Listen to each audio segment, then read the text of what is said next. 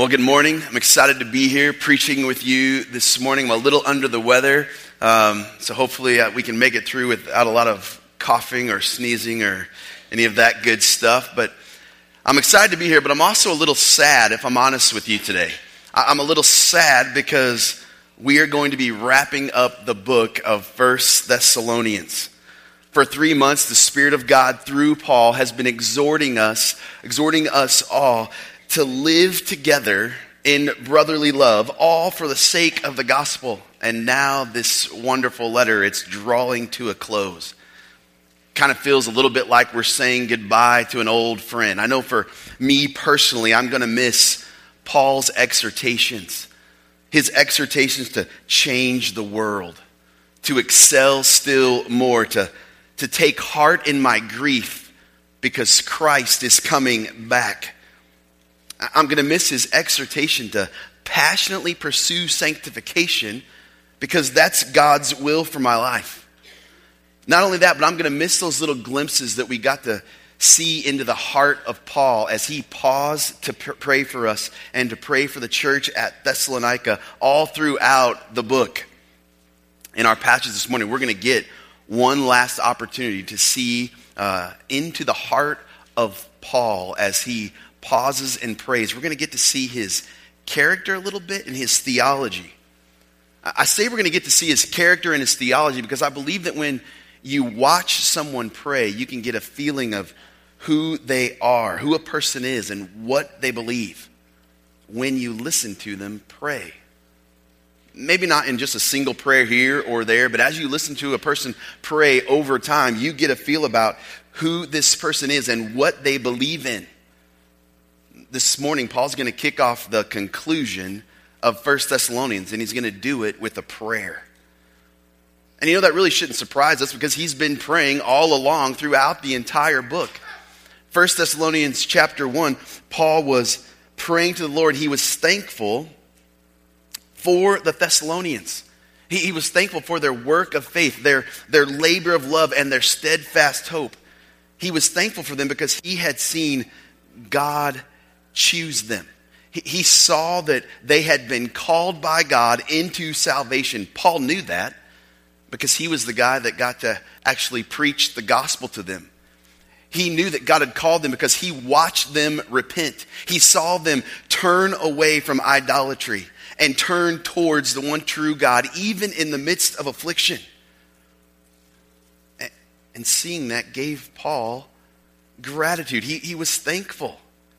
Chapter 2, Paul was thankful again. In chapter 2, he was thankful that when he preached the word of God to them, the Thessalonians received the word of God for what it was. Not man's words, but indeed the word of God that was working in them. Chapter 3, Paul prayed again. This time when he prayed to God, asking the Lord to make the Thessalonians increase and abound in love. Does that seem a little strange to you? Just in a real practical sense. Paul's like a father in the faith to them. And if you were wanting your children to increase and abound in love, if they weren't engaging in love with one another, if they weren't loving as much as you'd like, what would you do? I imagine you'd probably just tell them, right? You'd say, hey, you need to love each other a little more. Love your brother, love your sister, right? But when Paul's put in this situation, that's not what he does. At least not at first. He cries out to the Lord and he asks that God would cause them to abound in love for each other. You see, Paul's prayer tells us a little something about Paul's theology. It would seem that Paul believes that the Thessalonians' ability to abound in love was directly connected and dependent on what God did or did not do in their lives. But then we came to chapter 4, and in chapter 4, Paul seemed to contradict a little bit what he had just prayed. Because in chapter 4, he told us to be holy. He told us to live holy lives. He gave us the prescription for sanctification. Chapter 4, verse 3, Paul said, "This is the will of God, your sanctification. And then all through chapters 4 and chapter 5, he exhorted us to grow in sanctification. He said, this is how you engage in sanctification. This is how you live holy. Flee sexual immorality, love one another, grieve with hope, be ready for the return of Christ. He said, follow these commands. That was the prescription for sanctification. And that seems a little bit contradictory, or maybe a little bit of a problem, or at least a little bit confusing in light of what he told us in chapter 3. Because in chapter 3, his prayer indicated that our sanctification was, for the most part, dependent on God, right? And then in chapters 4 and 5, it would seem that our sanctification is dependent on us. So how do we reconcile these two things? Well, thankfully, in our passage this morning, Paul is going to help us out a little bit. He's going to knit these two truths together. But I got to warn you, before we get started, we're going to be in the deep end of the pool a lot today. We're going to be wading through some deep doctrinal truth, all right? So get your waders on, get ready, because we're going to get after it, all right? It's going to be intense. 1 Thessalonians chapter 5, verses 23 through 28. Now may the God of peace himself sanctify you completely, and may your whole spirit and soul and body be kept blameless at the coming of our Lord Jesus Christ. He who calls you is faithful. He will surely do it. Paul told us that God's will for our life was our sanctification. Sanctification is the process of becoming more and more like Christ. It's the process of becoming holy.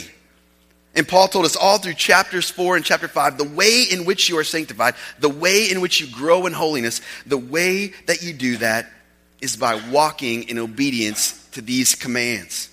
He gave us command after command after command. He bombarded us with them, if you remember. All for the purpose of our sanctification. Paul was saying to us that holy living, walking in obedience, is necessary. It's required for us. Do you get the implication of what Paul's saying to us there? Do you feel the weight?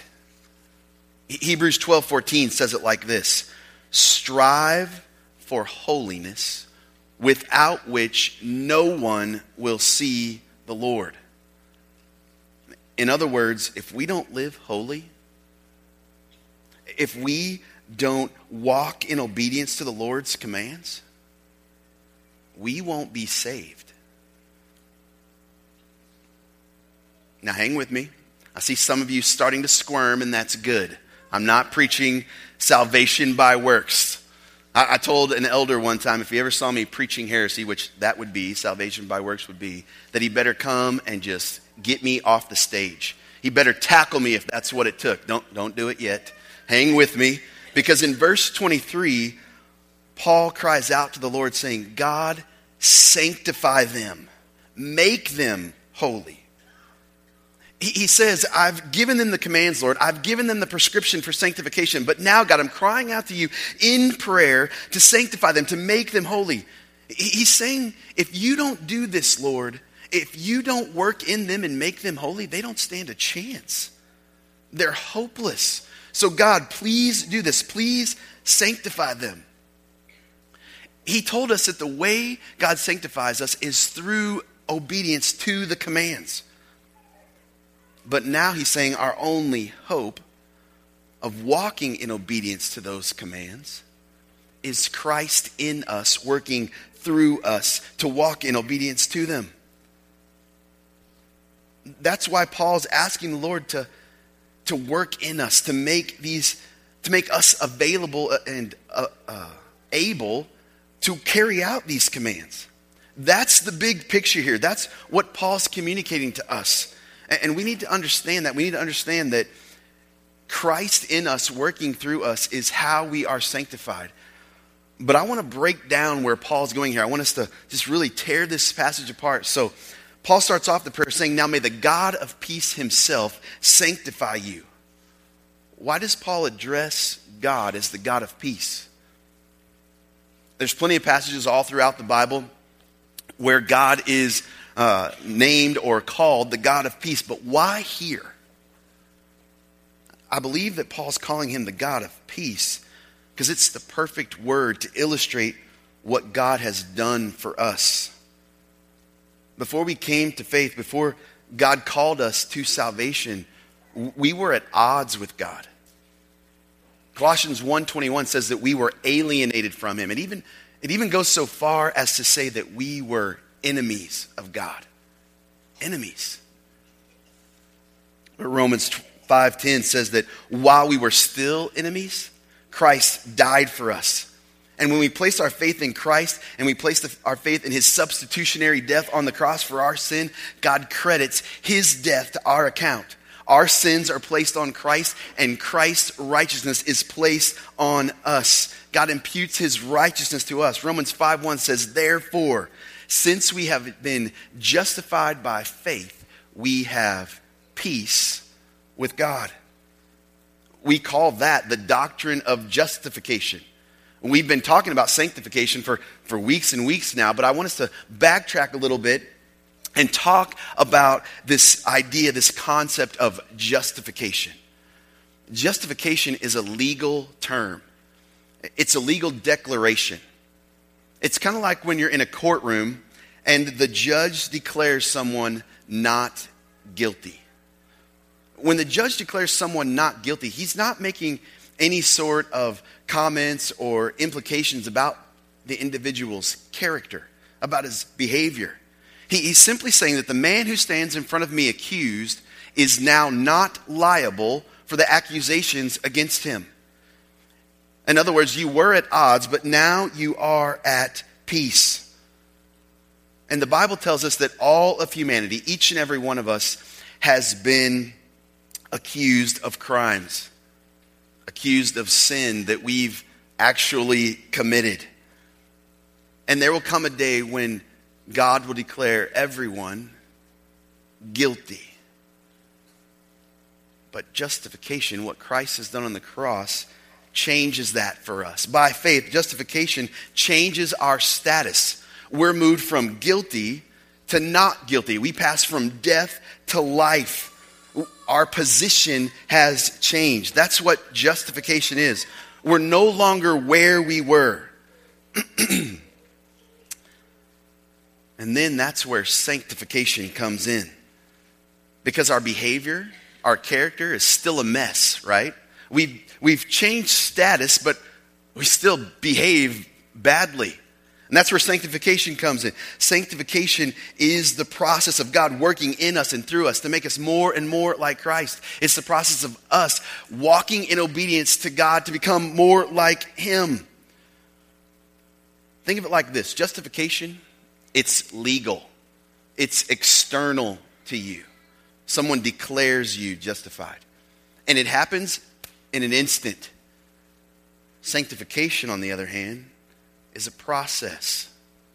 It's internal.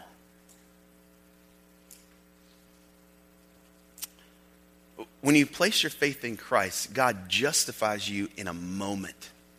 1 second, you were an enemy of God. The next second, you were a friend of God. You can't grow in justification. You can't become more justified. You can't say, I'm a little more justified this week than I was last week. No, that's impossible. You either are or you are not.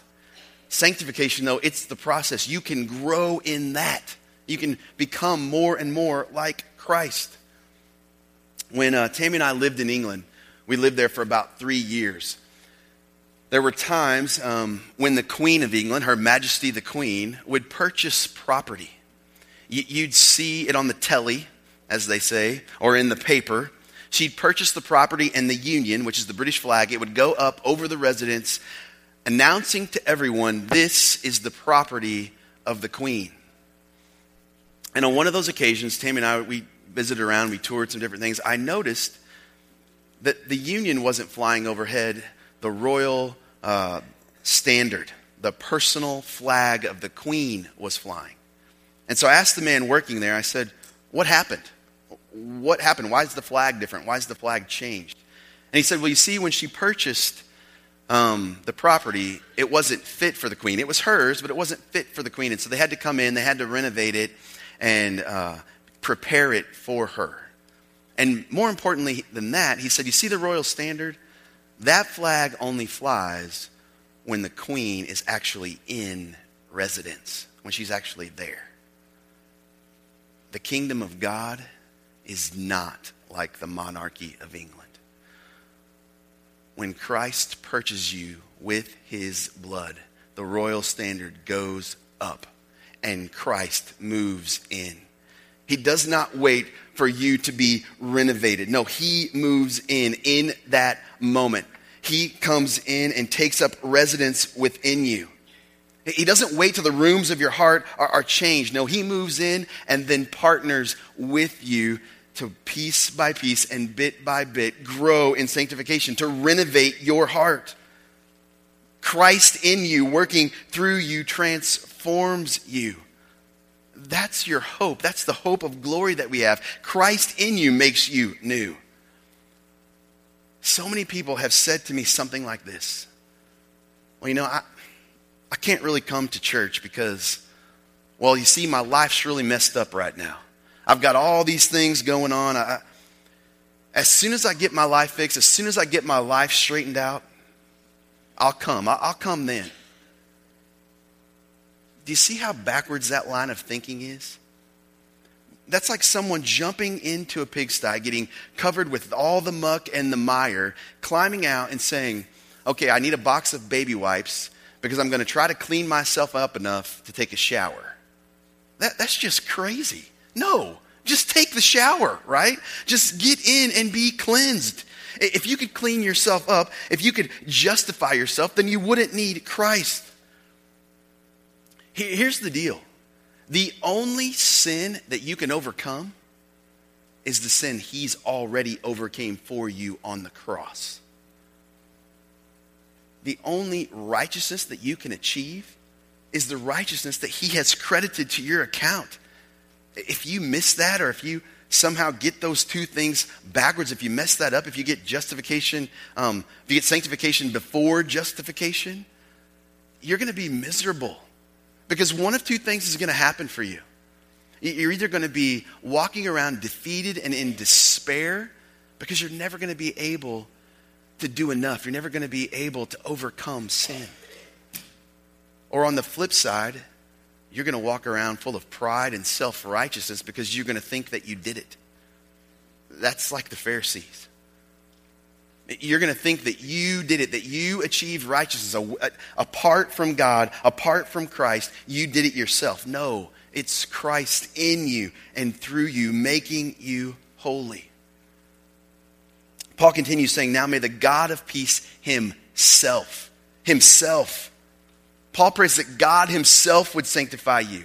He doesn't pray for some sort of angelic renovation crew to come into your heart and prepare it for the king. No, he's asking that the king himself would come in and begin to transform every room in your heart. He prays that God would make you holy through and through. Every nook and cranny of your life, every little hidden area of your heart, those secret areas that you don't talk about, every recess, he wants them to be washed clean. He's praying that Christ in you would work through you to walk in obedience to the commands. He wants God to move you away from sin and toward salvation, toward Christ-likeness. Then Paul asks the Lord to keep you blameless until the day of Christ. At the moment you placed your faith in Jesus Christ, God declared you blameless. I love that word. I love that picture.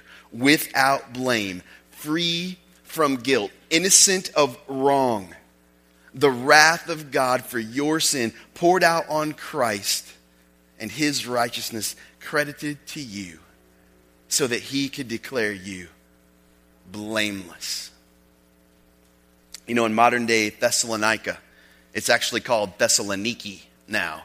In modern day Thessaloniki, it's a little small coastal town on the Aegean Sea in the country of Greece.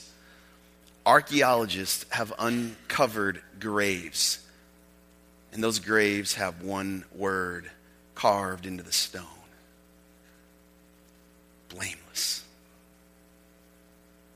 The early Christians were marking their graves with one word: blameless. Possibly even the Christians that Paul was writing to.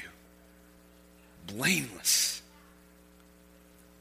When we see ourselves the way God sees us, it ought to change how we live. I have 3 little girls. One of them would tell me right now, in no uncertain terms, she's not little anymore.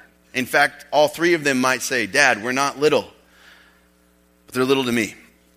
And at one time, all of them, at some point in their life, as they were growing up, as they're young, they would come to me, usually on a Sunday morning, all dressed up in a beautiful dress, looking adorable as ever, and yet, at that moment, not sure in themselves of how they looked, of who they were. And the scene would usually go something like this. They come up to me, their head's kind of down, they're smoothing out their dress, kind of a little, not so sure, a little wobble, right? And in a little timid voice, you've seen this: "Daddy, how do I look?" "Sweetheart, you look beautiful." And the response was instant and evident. Head up, eyes wide, smile on the face. "Really? I do? Mommy, did you hear what Daddy said? I'm beautiful. I'm beautiful." They were coming to me looking for assurance, wanting to know who they were. Oh, that we would see who we are in Christ. Oh, that we would see that we are covered by the blood of Christ, and He has declared us blameless. And then what would it be like if we actually lived like that? When the reality of who we are sinks in, it ought to change how we live. It ought to drive us to pursue sanctification. Not that we can somehow try to earn God's praise and His love, but because we already have it. Paul prays that God would keep us blameless. He's asking God to sustain us, to maintain us in the pursuit of sanctification. I've been reading this book by the great British theologian J.I. Packer. It's called Knowing God. And in the book, Packer says this little sentence that directly relates to this idea of keeping us holy, keeping us blameless. He says, "You are not strong enough to fall away while God is resolved to hold you." Paul prayed that our whole spirit, our soul, and our body be kept blameless at the coming of our Lord Jesus Christ.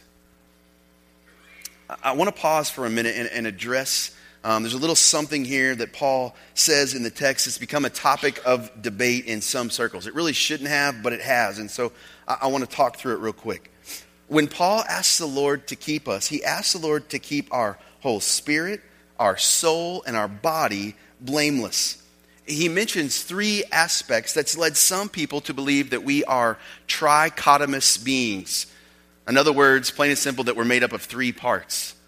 But this is the only time in Scripture that this is even a question. Everywhere else, we are described as dichotomous, as having 2 parts. You have the material and the immaterial. You have your body and you have your soul. And the people who are making a big deal about Paul's word usage here, his verbiage, they've missed the point. They've missed what Paul was trying to communicate, because it really doesn't matter if you're made up of 2 parts or 3 parts. Paul wasn't writing a treatise on the nature of man here in Thessalonians. No, he was simply saying, I want God to keep all of you, completely, every part of you, every single aspect of who you are.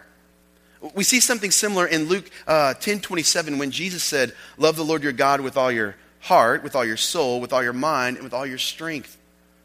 Jesus wasn't saying, I want you to study these various parts of who you are and figure out how you can love God with all of these little areas. No, he was simply saying, love God with everything that you have. Be all in every single way. And Paul's saying the same kind of thing.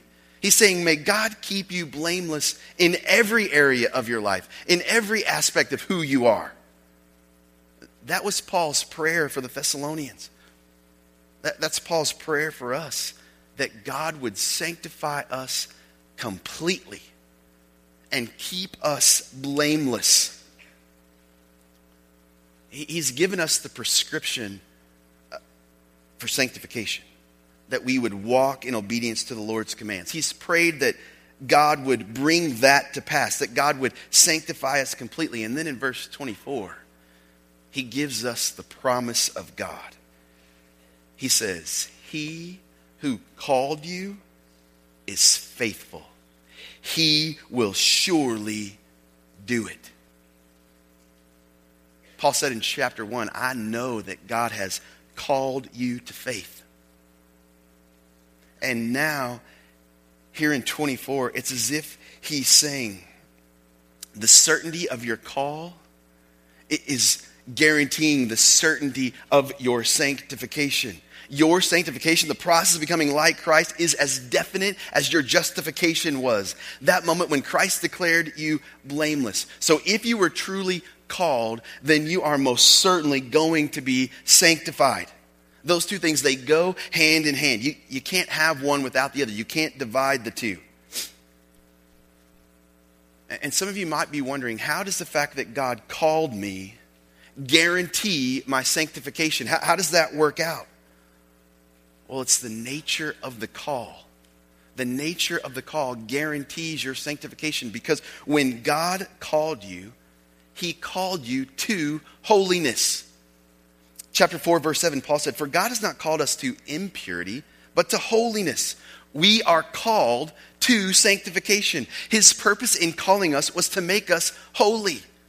Romans 8:28 through 30 says that those who are called, the people who have placed their faith in Christ, are called according to his purpose. What's his purpose? What's his will? Our sanctification. In 29, he says, for those he called, he also predestined to be conformed to the image of his Son. That's Paul giving a description of what sanctification is. Conforming to the image of his Son. In 30, he says, whom he predestined, he also called. And those whom he called, he also justified. And those whom he justified, he also glorified. Did you catch that?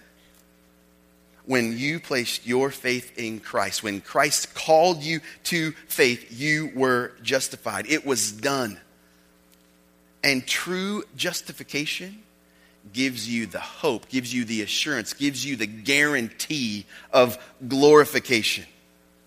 That's the final step. Justification, sanctification, and glorification. A day is coming when we are going to receive glorified bodies. We will be freed from this body of sin. We will be given a new glorified body. A body flowing with hair. Sorry, just got a little carried away. We don't know what that body will look like. John says that we have no idea what it will look like, but we know this. We know that we will be like him because we will see him as he is. And that hope of glorification should cause us to pursue sanctification. And so Paul says, know this, as you pursue sanctification, he will sanctify you. God will do it. And by definition, that means right now. He's going to sanctify you now, daily transforming you into the image of his Son. Ephesians 1:4 says, God chose us in him before the foundation of the world that we might be holy and blameless. And if you turn over a few chapters to chapter 5, verse 26, it says, Christ loved the church and gave himself up for her that he might sanctify her. Christ loved you and died for you. For what purpose? To make you holy. And he's doing it even now. Philippians 2:13, for it is God who works in you both to will and to work for his good pleasure. What's his good pleasure? What's his will? Thessalonians 4:3, it's your sanctification. Last week we celebrated the resurrection of Jesus Christ, the greatest moment and event in history. Jesus died and rose again. But don't miss this. He died and rose again, not only to free you from sin, but to free you to sanctification. He freed you so that you could walk in obedience to his commands. He didn't die for you so that you could just keep on sinning. No, he died to make you holy. And rising again, defeating death and the grave, proved once and for all that he has the power to do it, and he is doing it. Therefore, Paul can say now, in the words of the hymn writer, the words that we sing, blessed assurance, Jesus is mine. Oh, what a foretaste of glory divine, heir of salvation, purchase of God, born of his Spirit, washed in his blood. You know, we sing those songs, we come to church, we sing those lyrics, but I think a lot of us, when we get to the chorus that says, this is my story, this is my song, some of you quietly, not out loud, you say to yourself, I wish that was my story. If only that were my song. But Jamie, you don't know my past. You don't know the sin that I struggle with on a daily basis. I've tried to defeat it. I've tried to be good, but listen, I can't. I can't be holy. Don't miss Paul's words. He who called you is faithful. He will surely do it. Don't say, I can't be good. No, God has made you good. If anyone is in Christ, he is a new creation. The old is gone. The new has come. Some of you walk around defeated, thinking that you let God down. Listen, you were never holding God up. He holds you up, Isaiah says, with his righteous right hand. He holds you up. And so I want to exhort you this morning, listen to the voice of truth. You've listened to so many people. You've even listened to yourself say things like, I can't. But the voice of truth says something different. It doesn't say you can. It says he can. And he will. He will surely do it. Church, it doesn't get much better than that. He will do it. In verse 25, Paul starts wrapping it up. He says, brothers, pray for us. Every time I read that, I kind of get a little chuckle inside, a little laugh, because I'm thinking, Paul just said, pray for me. Paul, one of the greatest missionaries in the world, arguably. One of the greatest articulators of the gospel. He wrote 1 Thessalonians, not to mention over half of the New Testament. And he says, pray for me, would you? Paul's just preached to us about sanctification. He's just told us that God will surely do it. But Paul knows who he is. He knows he's still in the process. And so he says, pray for me. I need the prayer just like you do. Church, we ought to be praying for one another. We ought to be lifting one another up in prayer as we journey together through this process of sanctification. Then in verse 26, he says, greet all the brothers with a holy kiss. Culturally, in Paul's day, and even in our day, in various countries around the globe, friends will walk up to each other and kiss someone on the cheek or maybe both cheeks. I remember the first time that happened to me in Turkey, I was a little shocked because we're not accustomed to that custom. And Paul's not telling us to incorporate that. He's not saying when you come to church on Sunday, walk up, hey, and just give someone a big kiss. I mean, don't do that, all right? But just because we don't engage in the custom that Paul engaged in that time, doesn't mean we can overlook Paul's point. What's his point? He's saying love each other. Engage each other in brotherly love. Greet each other with a handshake, with a hug. Treat each other like family, because that's what you are in Christ. And then in verse 27, Paul says, I put you under oath before the Lord to have this letter read to all the brothers. At first glance, Paul's final request here seems a little harsh, doesn't it? And it almost seems out of place until you consider two things. First, I believe that this letter to the Thessalonians wasn't just any old letter. Paul knew what he was writing. This was the inspired word of God. The Spirit of God, through Paul, was writing Scripture. Back in chapter 2, Paul said that the Thessalonians received it for what it was, the Word of God. And that really leads us into the second point. God has called us to sanctification. John 17:17 says, sanctify them in the truth. What's the truth?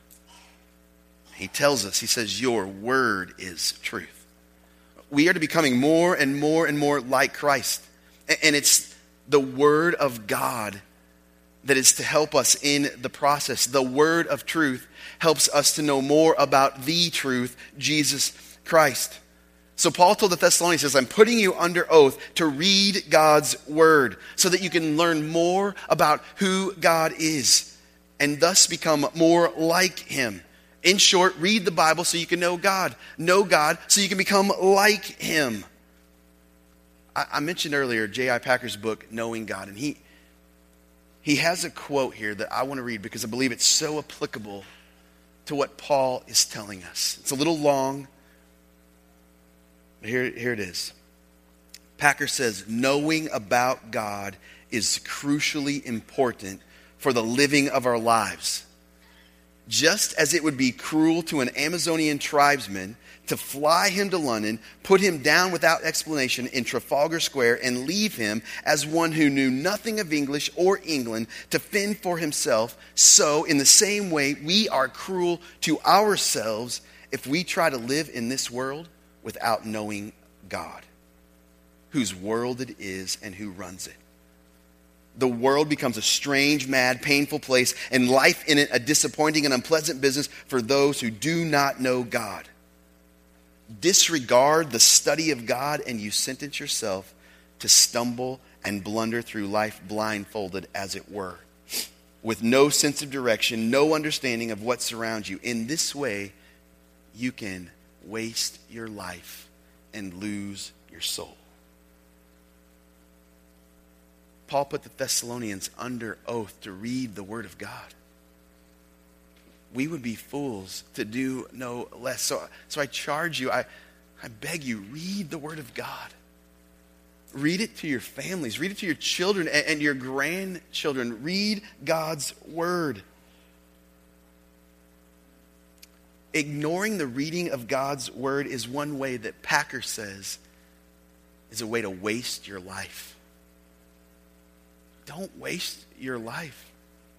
Don't neglect the reading of God's word. Don't neglect sanctification. Pursue it. Strive for it, as the writer of Hebrews says. Paul wraps it up with this: the grace of our Lord Jesus Christ be with you. As you pursue sanctification, do it knowing that the grace of God that justified you will surely sanctify you completely. He who called you is faithful. He will surely